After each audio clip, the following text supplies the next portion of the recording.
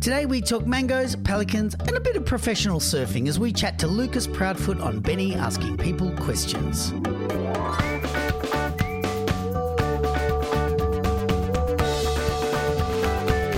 Benny Asking People Questions is proudly supported by Major Minor Music Australia, who wish to thank the people of the Gadigal Nation on whose lands all their work is done.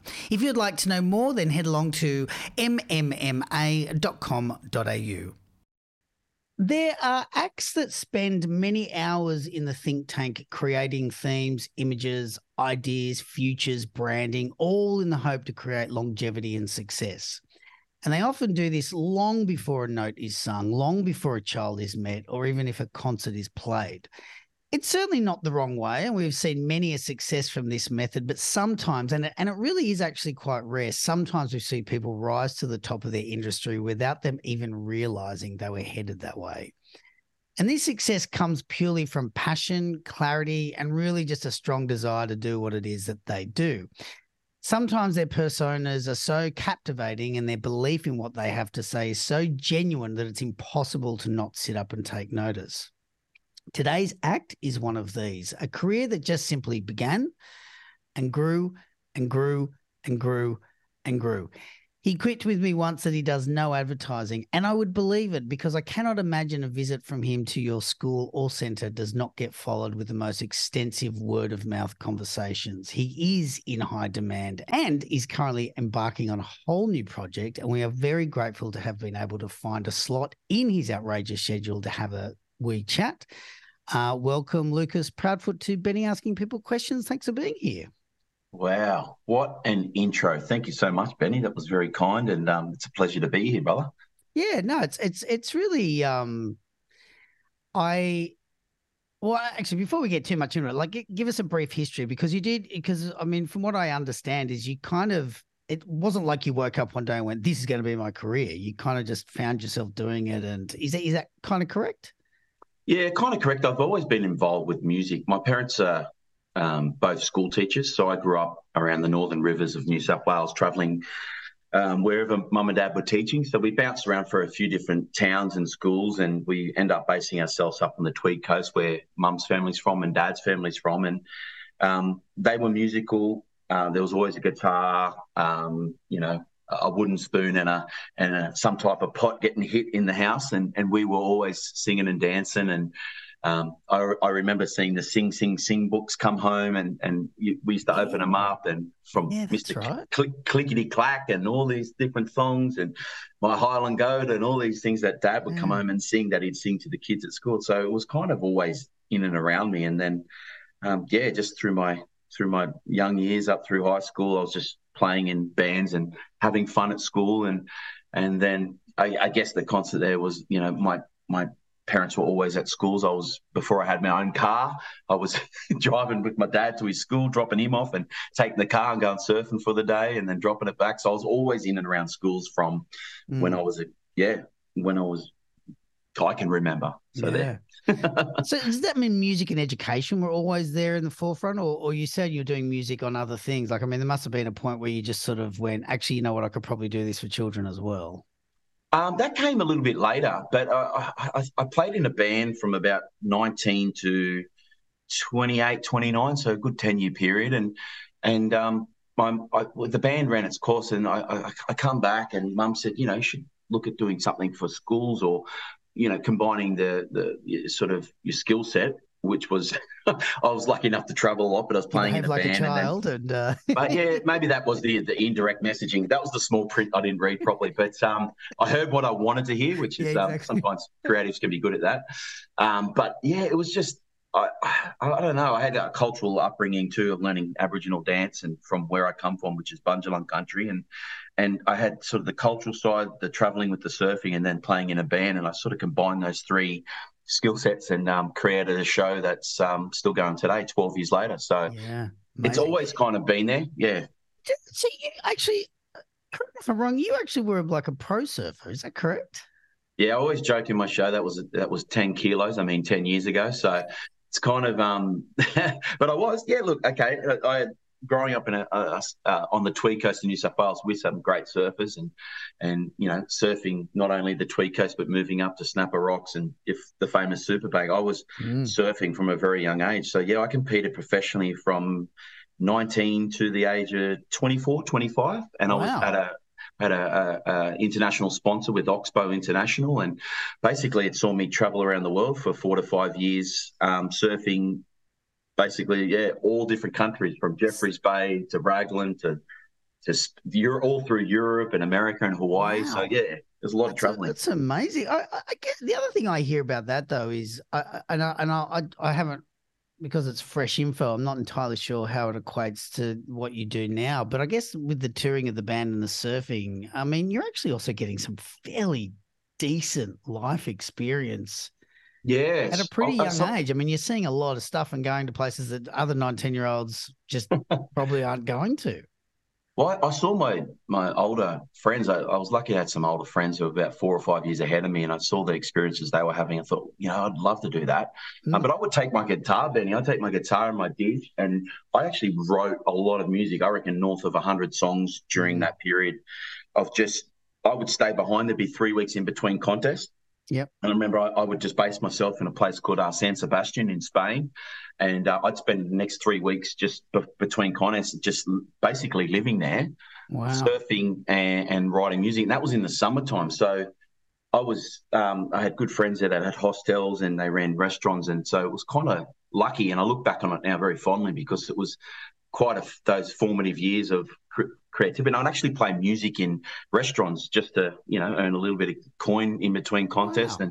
And I'd always take a member of the band at the time because we're playing in the band at the same time. And either the drummer or the guitarist would come over or the bassist would come over and we would gig. Wow. Yeah. So we busked once actually. I always remember I think there's an American guy who's doing fire twirling. I remember playing the didge and the guitar, and he was fire twirling, and I think we made, maybe that was before the Euro was in, so maybe 7 pesos. So we had to split that. That was great. And that went pretty quick living in those sort of areas. But it was great. And I tell my kids about it these days, and they're like, oh, yeah. They're not old enough yet, but it's that sounds great. Do you know Beyonce? And you go, no, that's not what I. My friends always, whenever I say I'm a musician, my kids immediately, do you know Taylor Swift? No, like we don't. What? Yeah. No. Yeah. No, but it was amazing. Jumpy, bouncy, hoppity woo, Ned and Sissa love kangaroos. A jumpy, bouncy, hoppity woo, Ned and Sissa love kangaroos. Oh, let's go! I see a kangaroo in you. You and you and you. Can you dance like a kangaroo? Yeah, too. Dancing all around. I see a kangaroo in you. You and you and you. Can you dance like a kangaroo? Yeah, too. Dancing all around. All right, you kangaroo. I guess with such exposure, particularly somewhere like Spain, I mean, what do you know what kind of, or can you pinpoint what kind of made you want to come back to Australia? Is it just purely just this is your home, this is where your heart is? Oh, yeah, 100%. Like I would go away, but I would always yearn for home. There's something about coming into your to your time zone or coming back home and hearing that familiar accent. And look, I was never too far away from home. I'd go away for 6 to 8 weeks at a time, but that was kind of enough. And this is before I had kids, obviously. So, but home was definitely. I come from a very big family, and I've got a strong community there up on the Tweed, and I just yearned to be home. But I love being away, and I had an inkling at the time that it was important to go and experience these cultures. But I also, I just always needed to get back home and sort of keep creating, but then also just being connected to home and my family. Yeah. And so you did eventually, and I mean, look, just on a side note, I always kind of laugh when people say, hey, you should go visit that place. It's got really nice beaches. And you go, I'm from Australia. We got the best beaches in the world. Like, Yeah, I know. We are very lucky, especially up on the Tweed Coast. It's white sand beaches, clear bottom, green, turquoise kind of bluey water. And it's just, we've got the creeks, we've got the rivers, we've got the mountains, but then we've got the ocean as well. So we are spoiled, but it makes you appreciate when you travel, give you that perspective to understand how, to be thankful for, where you live. You know, everyone's got somewhere special where they come from, and I love living up on the Tweed Coast of New South Wales. So you surfed the world, you toured the world in your band, you earned multiple pesos, and then you came back to Australia, and your mother went, "It's time to grow up and entertain children." So what did you do? How was the first what was the first time for you getting out there in front of children and doing that? Yeah, so I had a few opportunities in that 10-year period of surfing and playing music in the band to go into school, some of my cousins' schools, and play a bit of dig for them and do some little interactive pieces that were only like 10, 15 minutes and almost like their school projects. And my cousin would ring me up, or my uncle would say, come into me, you know, your cousin's school and play him a bit of dig. I say, okay, uncle, I'll come in and do that. And I actually really liked it. And it was familiar because of being around schools with my parents. And then fast forward to my first show, it was actually at my dad's school. He allowed, that's the key word. He allowed me to come in and do the show with the kids, and they were respectful and great. And that was about a half an hour show. And, but then, went to my primary school. So I had a good connection network of teachers that would allow me to come in. And then I really stuck at it, Benny. I went from, the first couple of years of doing, let's say per month, I would do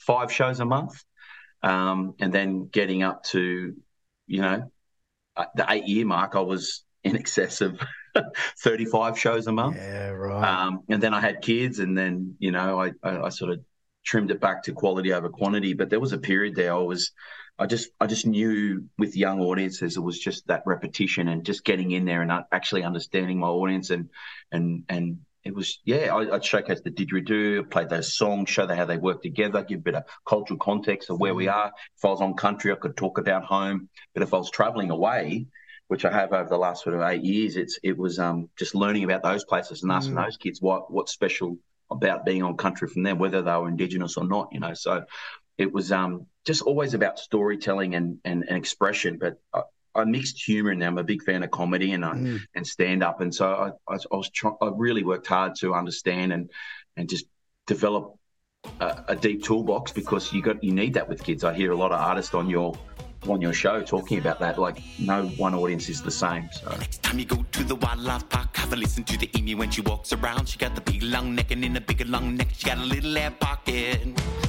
And every time she goes down to get something to eat, she make the sound. She make the sound. Oh, boom, boom, boom. Can you make the sound? Boom, boom, boom. Can you make the sound? Boom, boom, boom. Can you make the sound of an emu? Boom, boom, boom. How much of your show, and I guess particularly now that you've been doing it for so long, I mean, how much of your show is like 90% how you imagine it will be, and how much of it is just, okay, I've got a bag of things that I kind of want to hit. I've got some points I want to make. What have you got? Throw your ideas at me, kids, and let's just meander through this and get through stuff. Like, because you got to be pretty flexible, right? You got to be prepared for anything when you're doing it when you're playing for children. Yeah, whether you're working in a remote community or an affluent, city area around Australia, you've really got to. I always say it might be a bit short for people to go, okay, maybe you need longer, but I sort of know within 30 seconds to a minute where we're at. And for me, if I'm in an area where the kids are, a little bit more sprightly and they want to be jumping around, I know there's going to be more music involved.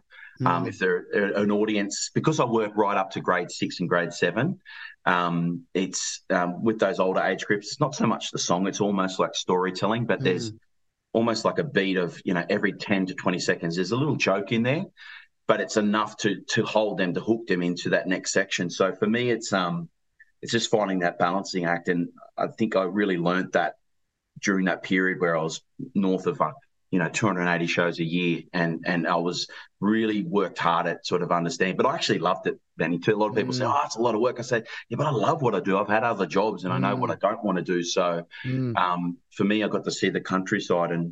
But with kids, it's just with the younger ones under 5, when I do the kindies, and I've been doing them for, 10 plus years, it's really more song, more dance, more interactivity. I'm almost the host and the kids come up and perform. So that's very important for me. And when I play a song, usually they're no longer than 45 seconds to a minute and a half. And I might play 15 songs in one show. I never play at the kids either. Like I'll play a song, but I will stop and start and because the kids will want to tell me something, but it's just picking your moments. There'll be occasions where I will play a whole song and go for whatever, but I've got a stomp box, so it's almost like that automatic drum beat that can hook them straight back in and play. I have the didgeridoo on a stand and myself playing the guitar and all three things at the same time. It's a nice little way to grab their attentions because it's not something they hear every day. Yeah, do you get because I was watching particularly the things that I saw on ABC and then some of the other videos of schools and things that you've done and you really you're quite towards the end you're quite breathless, and I don't mean breathless as in unfit. I mean breathless like you really give yourself to the audience, like you. Like, and I mean quite emotionally, like, and I think that comes from when you're just sharing stuff that is important to you. Do you get much back from the like? I mean, because when you say you do north of 200 shows a year, to me, well, I guess to most people, like you're saying, you'd sort of go, that is a lot of work because you're giving so much of yourself to smaller audiences. Like, even though it might only be 45 minutes, like it's a lot. You are giving a lot to those audiences. So even though it's only like an hour a day, it takes a good week and a half to get over that hour. So, what do you look for in an audience that kind of helps you sustain that? Or is it just purely seeing them enjoy it? Or do you just get so much joy from going, I nailed that one. I picked the crowd and I got them and I nailed it. And they were all walked away with something in their back pocket? Oh, a bit of everything there. I mean, it's great to have a great show and get an awesome response. But I'll give you an example. Earlier this year, I did the Moreton Bay Kids Festival north of Brisbane there. Amazing crowd. They sold out each day, thousands of people there. I did a show in between, I think it was JJ from Cocomelon. And I remember going on. So I had a great captive audience. It's probably 800 plus, maybe 1,000 in the audience. And I had an awesome show, 40 minutes. I mean, my wedge could have been a bit louder, my fallback, but that's a whole nother thing. You remember those things as a musician. You always remember those little things like, oh, I wish that could have been up a bit more. But I had a great audience. But the next day I was at a preschool with 26 kids down where I come from. And I treat every show, I try to aim to always give 100%. And I find that it's those dynamics and that feedback where those kids are laughing and the cool thing is having stuff up on ABC Kids now. There's a familiarity where I can go, in a suburb in Melbourne, or I can go over to Western Australia where kids will go, oh, can you please play that song? So that's kind of nice. But for me, I just know no other ways just to go out there and give 100%. And it's just something I've just been raised on, is to always put my best foot forward and I've had manual labour jobs. I've had jobs where I know what what I want to be doing and what I don't want to be doing. And when we say an hour a day, I take all my gear where I travel. I take my own mics, I take my speaker, I take my sound desk, and it's all in a really tight sort of 4-piece setup. But I just love the craft of being able to run a show and control it. And if kids are paying to come and watch me play and I'm doing 2 shows at their school, I need everything to be sort of ready to go, because some artists might relate to this, but I find when you go to schools, not always the sound system is probably the last thing that's ever thought about. And absolutely. I've been to a couple of schools that the sound system has been on for 6 months and no one knows how to turn it off. So I know. So for me, it's like let's just turn it down. That's so great. What a great that's brilliant. I love it. So when I hear that, I'm like, yeah, that's my thing. I don't like to hear. I just want to be able to run it the way and being in and out, and yeah. Ruby the frog was leaping through the farm, but all the animals wanted to stop and yarn. Along came a sheep who said, bye, hello. But Ruby told the sheep she had to go. I wonder where she's going. I wonder where she's going. I wonder where she's going. Hey! Hey, Ruby!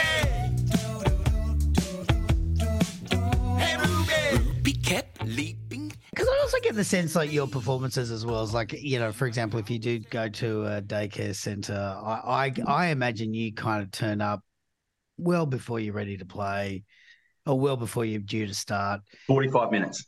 You're kind of just hanging out with everyone. Like, do you know what I mean? Like, I feel I've done some shows in daycares where you walk in and I've had to, and I learned this early on, and I had to stipulate to the teachers when I came saying, look, don't get all the kids outside and shut all the curtains and have me set up and then bring them all in. Just leave them in the room.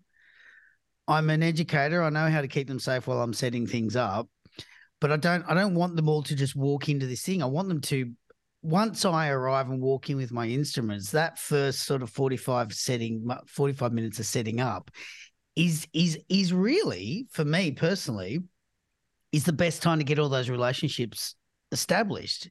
You get the guitar out, kids come and sit with you and they strum it and you're going, yeah, that's how that works. Yep. And this is the microphone, say 1, 2, ha, and everyone, you know, that's your relationship. So when you hit the first song, you've already got 30 kids all sitting there staring, completely ready to be part of the situation. I mean, is that kind of a bit of a method that you like to, because you strike me as someone who wants to spend time with the kids, whether you're singing the songs or not. Mate, you're 100% correct. Look, I've trimmed it down to 30 minutes now. I can get in there and slide in, but 45, 30, you're right.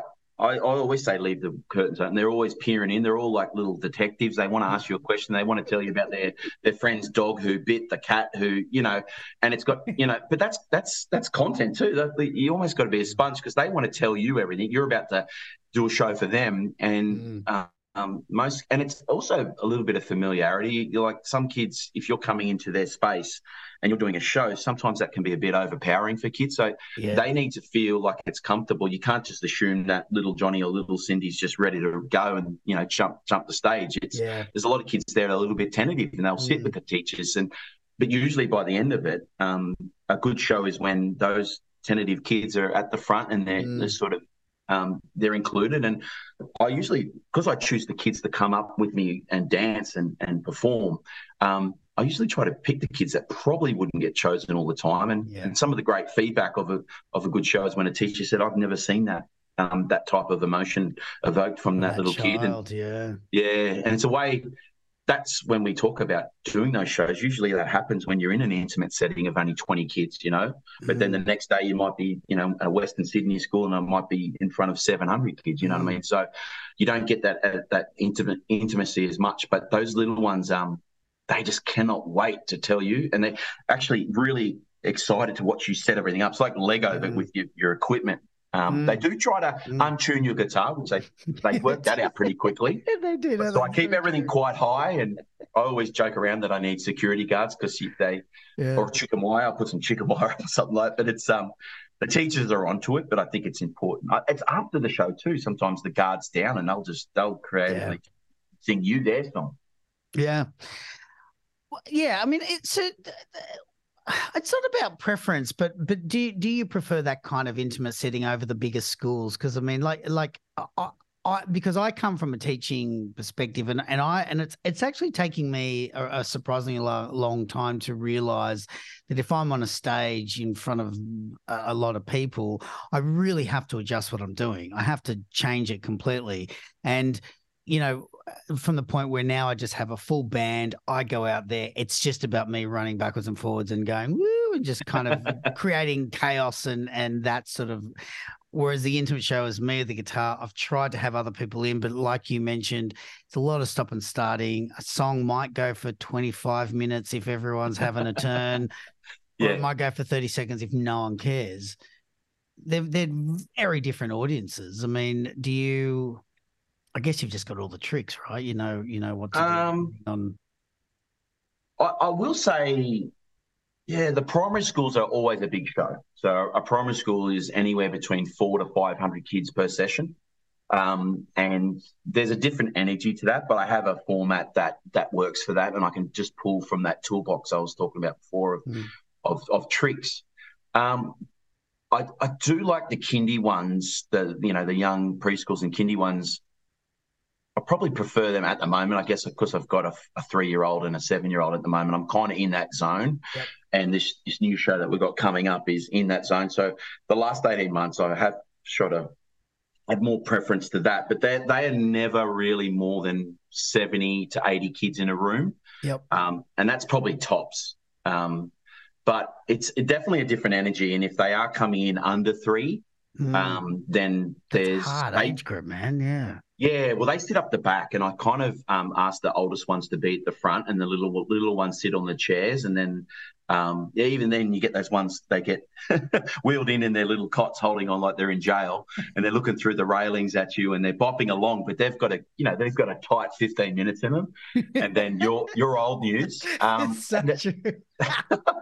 And so I always say, keep them up the back, and yeah, so they can leave. I haven't had an issue with it. There's been a few teachers sometimes like, oh, they won't be able to see. That's why I get them on chairs or with them, because they've only, those 3-year-olds have usually only got about a good 30 minutes in them.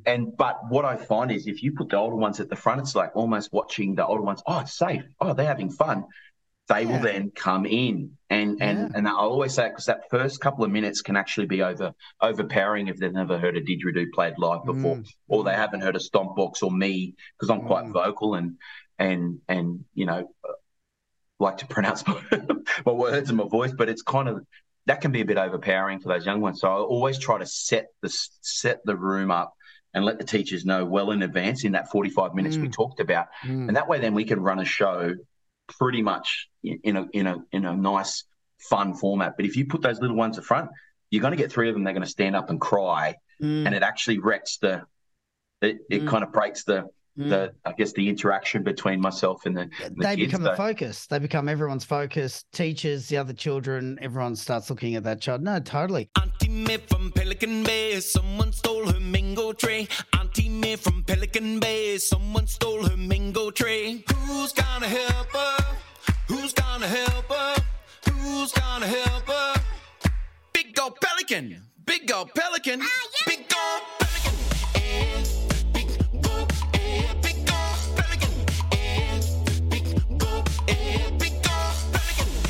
One thing you're saying there, which I haven't really thought about it till you brought it up, is I don't think people often really understand what a massive difference between concentration and I guess just involvement there is in that 0 to 5 range. Because I remember one daycare centre I worked at, we used to get bands in, and we get the local jazz band and things like this, and we had this jazz band in once, and they were playing, and at the end of it, they said, I went up and I went, oh, it's amazing. Like, kids loved it. And they went, oh, no one sat down. The kids are all just running off and playing. And I was like, yeah.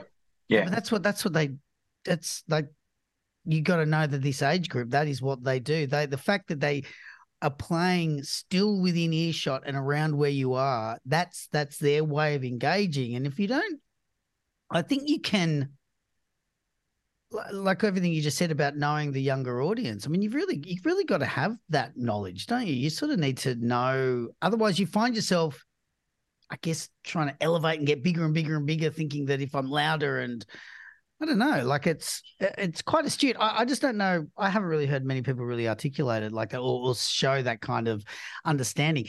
Is that your instincts, or is that also just a little bit of learning from your parents and stuff like that?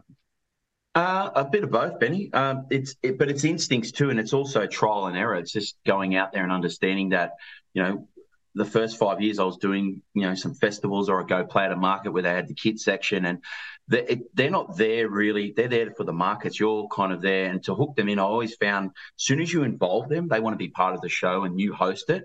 That's kind of the hook to get them in, and then they want to be a part. I let them play my instruments. I let them play the stomp box, because all it is hitting.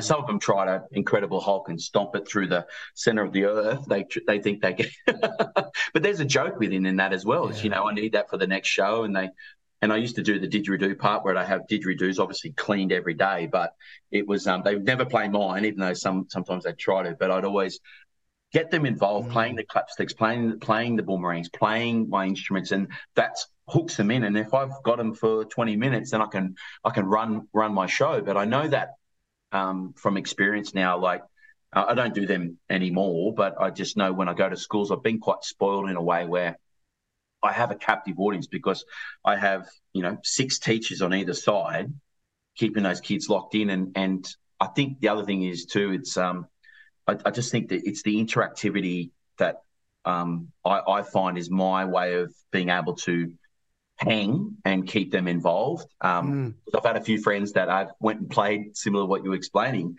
Like they'll play music for the kids, but like it's not them being rude, but they don't know, they don't care. That's a bad word, about the deep, meaningful lyrics. They're very, they kind of want to be entertained. The parents will. It's always nice when the parents say, but I think it's getting them involved because they're almost like, entertain me, and they're very honest. Like I've heard a lot of your artists come on in the past, and they're very honest. They will basically tell you what's going on. Yeah. There's a really beautiful quote from one of my first podcasts from a couple, Gary and Carol Crees, who sort of did children's centres for years, and they were really big on world music and things, and they did some amazing stuff. And I remember Carol said, children just want to be invited in. And I think that's the biggest thing people misunderstand. And I also think sometimes it can be a bit of an issue with teachers themselves. If you end up almost like running a group time rather than a performance session, people might be like, well, what did the kids get? And you go, well, they actually probably got more out of that than they would have ever got from sitting in a chair and watching someone. I don't know. Like it's a fine line. Look, I'm sold. I think it's great. Let's actually talk music now, because that's kind of, that's the thing I'd love to know about. So we're sort of moving into a couple of things. You're about to do some releases. You've already got the release out at the moment. Let's talk about, so the big thing that seems to be going on in your world now is Proudfoot and Friends, yeah? Yes. Is that kind of, and so what are we allowed to know about Proudfoot and Friends? Oh, no, you can know. Because I get the sense it is essentially a stage show first. Yeah, it's theatre. So Proudfoot and Friends, it's you've got a theatre show where there's an animation series that we're working on simultaneously. Is that the right word? Did I say that right? Yeah, sure. And, we've got the album that's, or the EP and the songs that are going to be released. There's 11 songs attached to this stage show. We've got a book series that's kind of sort of partly been written, and a lot of it is following the song lyrics, so a lot of rhythm and rhyme.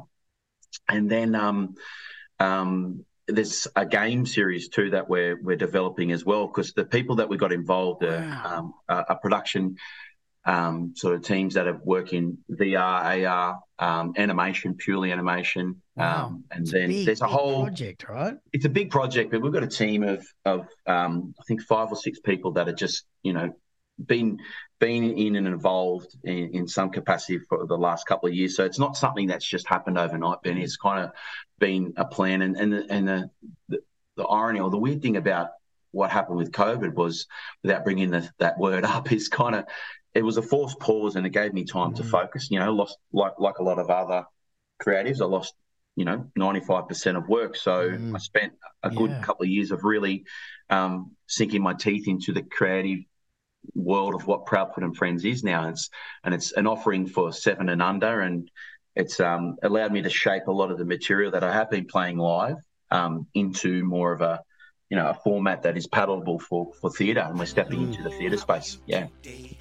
Because the first thing about the music, that there's a couple of things about the music. I was listening to Jingiwala. Hello, how are you today? Hello, Jingiwala. Hello, how are you today? I hope you're feeling well. Throw your hands to the sky, waving at the people passing by. Hello, how are you today? Which kind of, it's like, that's just kind of something else, that song. I don't know. It's my favourite song. Yeah, I don't know. I don't know why, but I really just disappeared a bit. And I just and I was with my daughter and we were listening to it in the car, and we just had this moment where we both just went silent. Yeah. And then it finished, and we both just kind of went, oh, God, that was really lovely, wasn't it? We sort of just found ourselves in it. But the thing about it is it raises this big thing about all the music that I've been privileged enough to listen to, is this you do have a lot of repeated lyrics. It's like you'll have a verse and you repeat that verse. And you've touched on this a little bit earlier, which I'm grateful for, because ordinarily it's probably easy to pass that off as just like, oh yeah, you just repeat. Yeah. But there's something, this to me, the repetition, and it exists through all your songs. It just feels like it comes from a much more considered place, and particularly a lot of with your work with the ILF and stuff like that. Yeah. Like how considered is this idea of you going, no, this isn't just about laziness. There is an intention for this repetitive nature of these lyrics. Am I on the right path here, or am I? Yeah, you are. And look, it's I must admit, I was hesitant. Probably, let's say 8 years ago, if you asked me that question, I was hesitant to be to simplify my music. I was lyrically always thought, you need X amount of lyrics, and each verse has to be completely different, but fine on the theme. But I one thing I had to train myself to do, or just by habit of getting out there performing live, is not to be scared of simplicity. And I'm not scared of simplicity. And I find when I'm working with the kids, I want those kids to sing along. And if I have, this is personally for myself, if I have big long lines of lyrics and all that, I find the kids find it hard to follow personally when I'm playing live. So a lot of this release and these songs have been informed from purely performing live with kids, or a lot of times, and so that's that inspiration of the way I've written those tracks and the way we've recorded them is just having a hook, but that hook sitting there pretty much from start to finish with nice subtleties of the instrumentation choices we've used in the background, with working with the different producers. But it's like I'm hyper aware that the lyrics are repetitive, but I'm also very comfortable with that creatively now as an artist. Yeah, and look, and I certainly, and I asked the question only because I was struck by how well it worked. Like, I think that's the thing. It wasn't until I got to Jingy Walla that I kind of went, oh, hang on, yeah, there's this repetitive thing going on, but it really does not sound. It sounds quite. I don't know how to say this, but it's almost like a very intellectual repetitiveness. You know what I mean? Like it's thought about. You've considered it, and there is a very and then when I sort of looked at you, obviously with the Indigenous Literacy Foundation that you do stuff with as well, like I just went, oh, maybe that it's important to you. This, like, I couldn't imagine this wouldn't be important to you. So there must be some fairly strict method behind the whole. Yeah. So so ALNF is the group, Australian Literacy and Numeracy Foundation. But I love ILF too. My good friend Josh Pike, actually, he works with them. Look, I think that the Hello song, it's funny. It's actually my favourite song as well. But one thing I listen to a lot of podcasts because I travel a lot. I read a lot of, or listen to a lot of audiobooks. I'm more auditory, so I find my way of retaining information is usually from vocal and voice. But just the act of being kind to people, saying hello, how simple that can be to just break the ice. And because I'm meeting centre directors in kindies nationwide all year round, it's something that you do day in and day out. You have these interactions with these people, and I say, me and my brother talk about it a lot. Actually, it's just people who've got their head down. I always say hello, and almost try to evoke, just to be nice, And Jingy Walla, where I come from, which is like Bundjalung country, is up around the Tweed coast there, Midjabul and Gudjambara country. It's like that's the way we say hello, welcome, and I put that little tag on there. But I'm hyper aware too when I travel, like. It also opens the question up, what's hello on the country you're standing on today, So I do have ideas of how that song can be out for different artists to use, and they can say their word from their area. Yeah, beautiful. And well, it's also, I mean, I think the other thing about the simplicity in some of the stuff that you use and say is it's really like if you have a really powerful line, something that really holds a lot of, like hello, like you're saying hello, if you actually stop and think about a greeting and saying hello to someone, it's an enormously powerful gesture, word, all those things. What else do you need to say?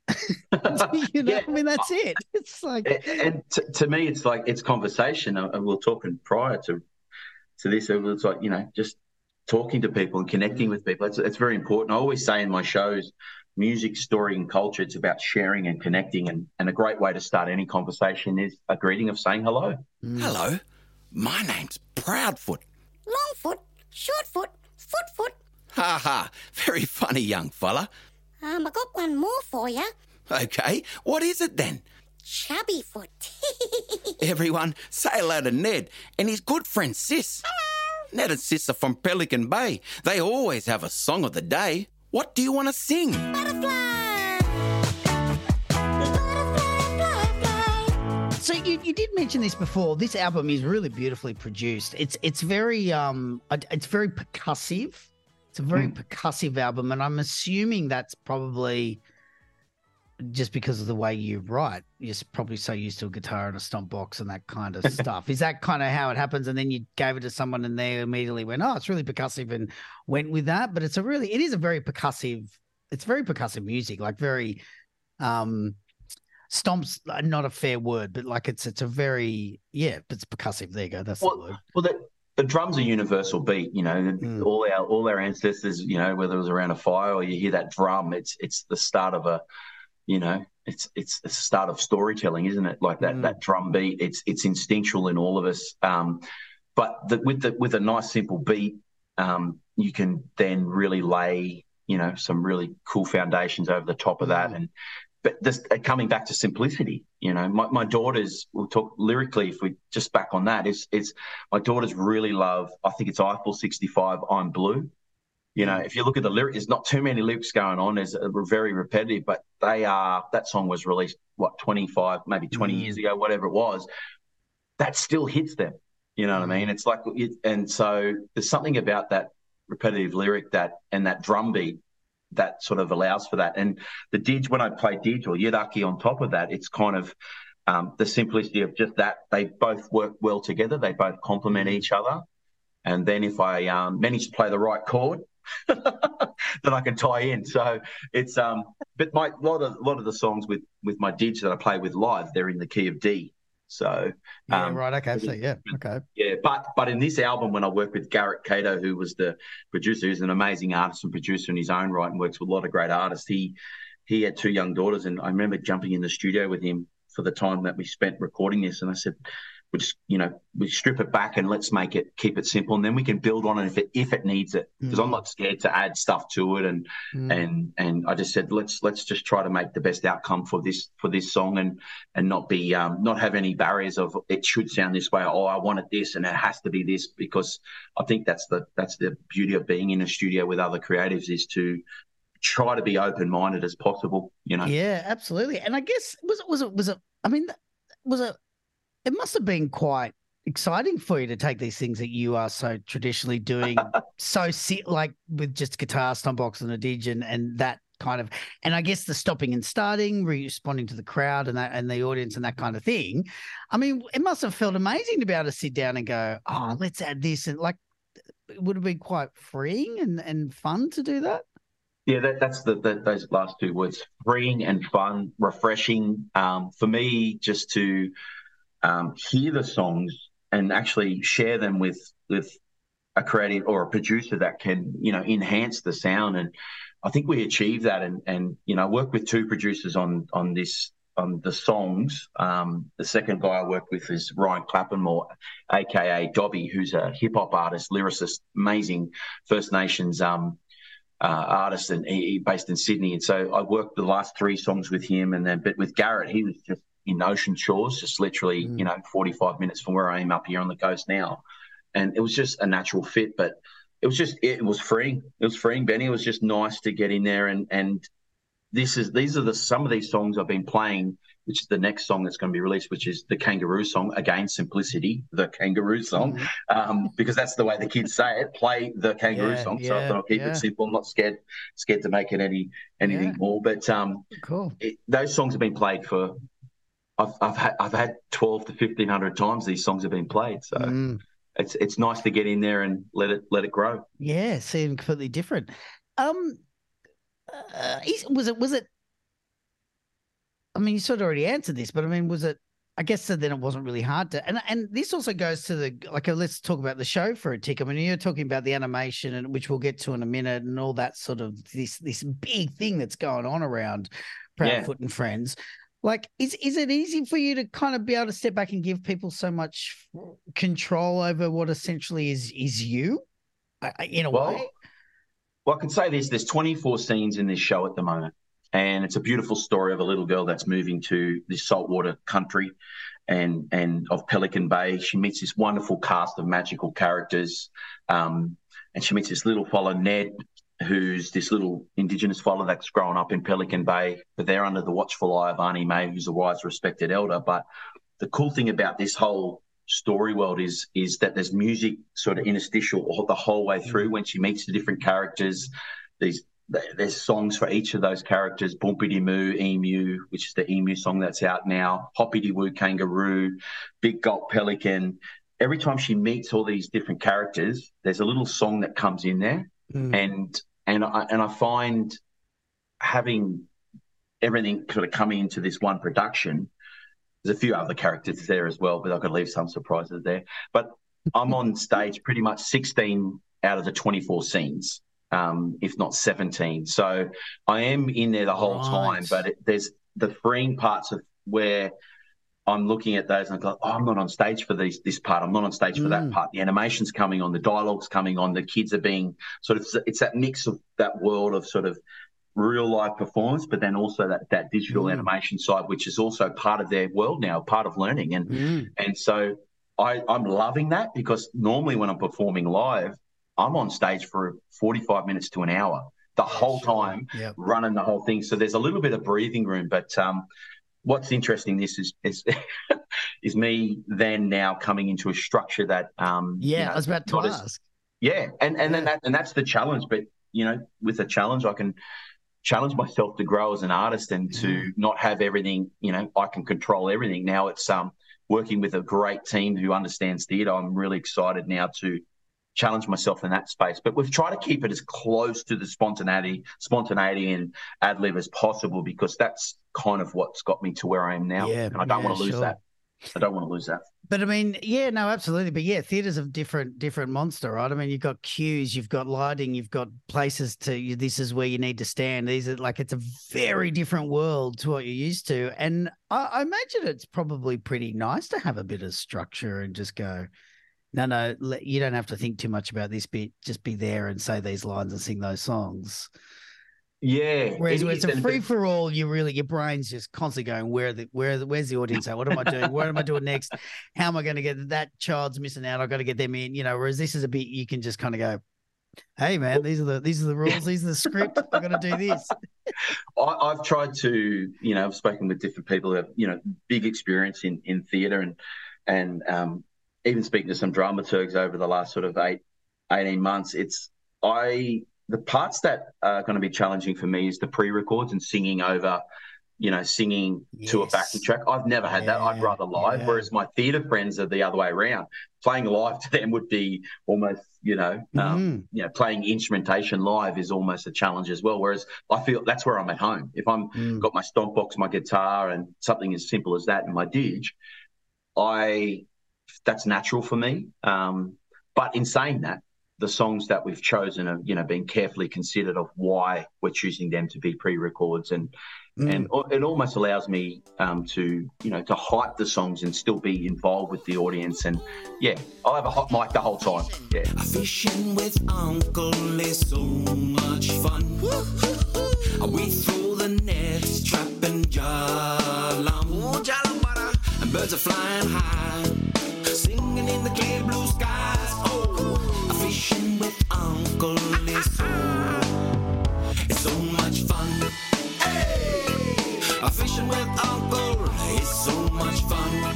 Hey! Fishing with Uncle is so much fun. But there's some songs like I'm particularly thinking of Ruby the Frog, not the ballad. The other one, I think there's something.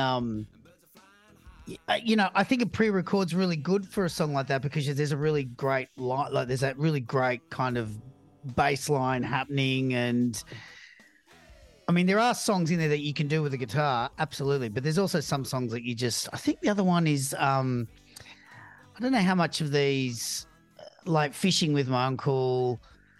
That's a pre-record. That's a pre-record. Bill and Charlie's song. Would that be a pre-record as well, or is that? Yeah, and I'm not on the scene for that one, but it follows the narrative of the overarching story. Is that we've just chosen we basically just tried to make the story the strongest, the story and the music to be the front runners of why are they in there without me singing it, and I love that. I love not having to be on that, to drive that the whole time, because whilst it's still myself recording it, writing it, and doing all the other stuff, it's kind of like sometimes it's nice visually just to let the song be the song with the characters that we've created. Totally. It's not. And correct me if I'm wrong, is Bill and Charlie, is that the one that starts with the driving around in the stolen Harley?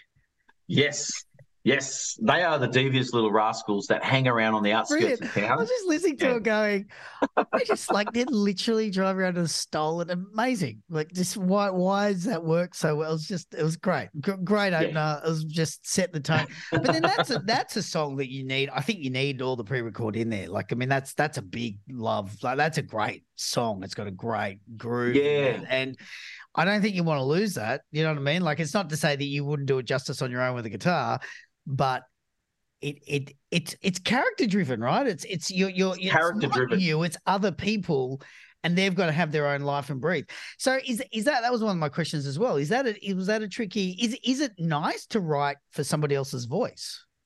Nice, so nice. It's those characters. I'm always creating a story world. I'm always thinking about that character's voices. And Bill and Charlie's Kato Bill and Fruitbat Charlie, and I actually co-wrote that with Sally Seltman and down at in Sydney there, and at the Sony Publishing there, and it was amazing because the songs itself, it was more of an arrangement thing where I had it a certain way, but I had that almost originally. It was like Kato Bill, Fruitbat Charlie, almost that feel, but it was almost a saloon feel. That's why I wanted a little bit of keys in there. But when I recorded it professionally with Dobby, it was like he did the instrumentation in that, and it just kind of made sense. I wanted that saloon kind of, they've just busted in saloon, the bit of piano, not following a sort of thing there, but I wanted to feed into their character, Bruce. So it's nice that you picked up on that, Benny. It's awesome.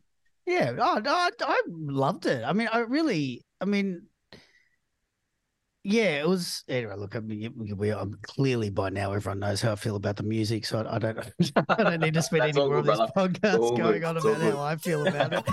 Came to Bill and Fruitbat Charlie, cruising round town on a stolen Harley. Oh no, where did they go? They're off to steal Annie Mae's mangoes. Just quickly, I want to talk the ABC thing. So how did that come about? Because I assume that was a pretty big boost to the career, or sort of not, or yeah. Oh no, yeah. Oh, 100%. Well, you talked about not advertising. I still haven't advertised, but that's been a great addition to what I do, and that was back in 2018. I remember I came into it, with a good run of shows, so I felt tight. But I asked the producers at the time to come down and check out a show, and I was close by. And I remember doing a show at one of the kindies in Leichhardt, I think it was, or Lilyfield, and the producers come over and checked it out, and they said, "Look, have you got four songs that tie in with the different themes for the Music and Me series?" I said, "Yeah, I do actually," and I played, I think, 3 of them in that live show. But I think they saw straight away the engagement with the kids. It was original music that they were dancing to. They weren't sort of, I didn't go on there singing, all the classics. It's just original music, but it gets them involved. And I think you highlighted the point of the stomp box and that drum sound. That was kind of I guess an earthier kind of sound, or a rawer sound that the kids responded to. And I think them allowing me to do that on set, and I worked with the producer on that day with Sarah Dabro, and she was fantastic. And it was just, and it was really important though that those kids came in, the kids that are at the kindy there at the ABC studios there, to come in, because it was nice to do it in a natural setting with the kids live. But since then, mate, it's been out now for a few years, and it's it's really nice to build that familiarity with the audience, and they know some of the songs, which is great. Where was I? I had something really clever to say, but clearly I've forgotten about it. Oh yeah, so this whole thing, Pelican Bay, particularly Pelican Bay, because this is from what I understand, it's kind of your first real stepping into, I'm going to create a world and create this thing. Is a lot of this your childhood? I mean, it sounds like the kind of place you grew up, basically. Yeah. I always say, write about things that you love. I love where I come from. It's a saltwater community, Pelican Bay. It's a fictional seaside town, but it is. It sounds very intimate to you. It sounds very. I mean, well, mangoes. Mangoes are so important to Pelican Bay, and I was like going, "Hey, look, I get it. They're really yum. I mean, they're amazing, but you lean quite heavily in on mangoes." Yeah, I do, because it's my nan had a mango tree, and all our barbecues, all our family gatherings that happened pretty much every third day was always in around Nan's. The mangoes were never too far away, and look, I always ask the kid who loves mangoes, and they pretty much. Everyone puts their hands up, including the teachers. And so I've made a nice, Auntie May, who's the wise, respected elder in Pelican Bay in Proudfoot and Friends, she has this golden mango tree with these extra sweet golden mangoes that we call them magic mangoes, that Fruit Bat Charlie and Kainto Bill are always trying to steal. Nick, and so you put in food, it's cultural. You put in something like a mango, it's universal. So I've always thought, keeping the kids involved and using mango as one of the themes or one of the hook points in the songs is totally. I found work quite well. So yeah. Yeah, absolutely. The mango song, that's is that the first song on the thing? Yeah, Auntie May. Is it? Yeah, it's Auntie May and mangoes, isn't it? Is that the Auntie May from Auntie May from Pelican Bay. Someone I don't even know. Yeah, there was a lot of mangoes, and then someone stole her mango tray. And then I saw that beautiful animation that you were able to share with me of the introduction, and it really it hit me the water right from the get go. I just kind of went, oh man, this is really beautiful. And then the magic mango, and I just had that moment. I went, no, this is way too intimate. Like this is his world, and he's sharing what you grew up with and what you remember and stuff like that. And I think that's also what's really beautiful about everything you do. And this is what's really beautiful about this particular stuff and the music you've shared and the small clip is I feel like I don't get the sense it's cathartic for you. I don't think there's anything that you've had to exercise out of your system and go, I need to discuss this. But I do feel you've really kind of, like I said before, the Carol Cruise line, you kids want to be invited in. And I feel like this is you opening up your world and kind of going, hey, come and see the world the way I've lived this world. And there's something, and I think it just presents everything in a little bit of a different way. It does come across with a real genuine warmth. It comes across with genuine friendship. It comes across with genuine, I don't know, you're excited. I feel like you're really excited for us to see the things that you've always seen. Yeah, I think it's also trying to evoke that message of being proud of where you come from.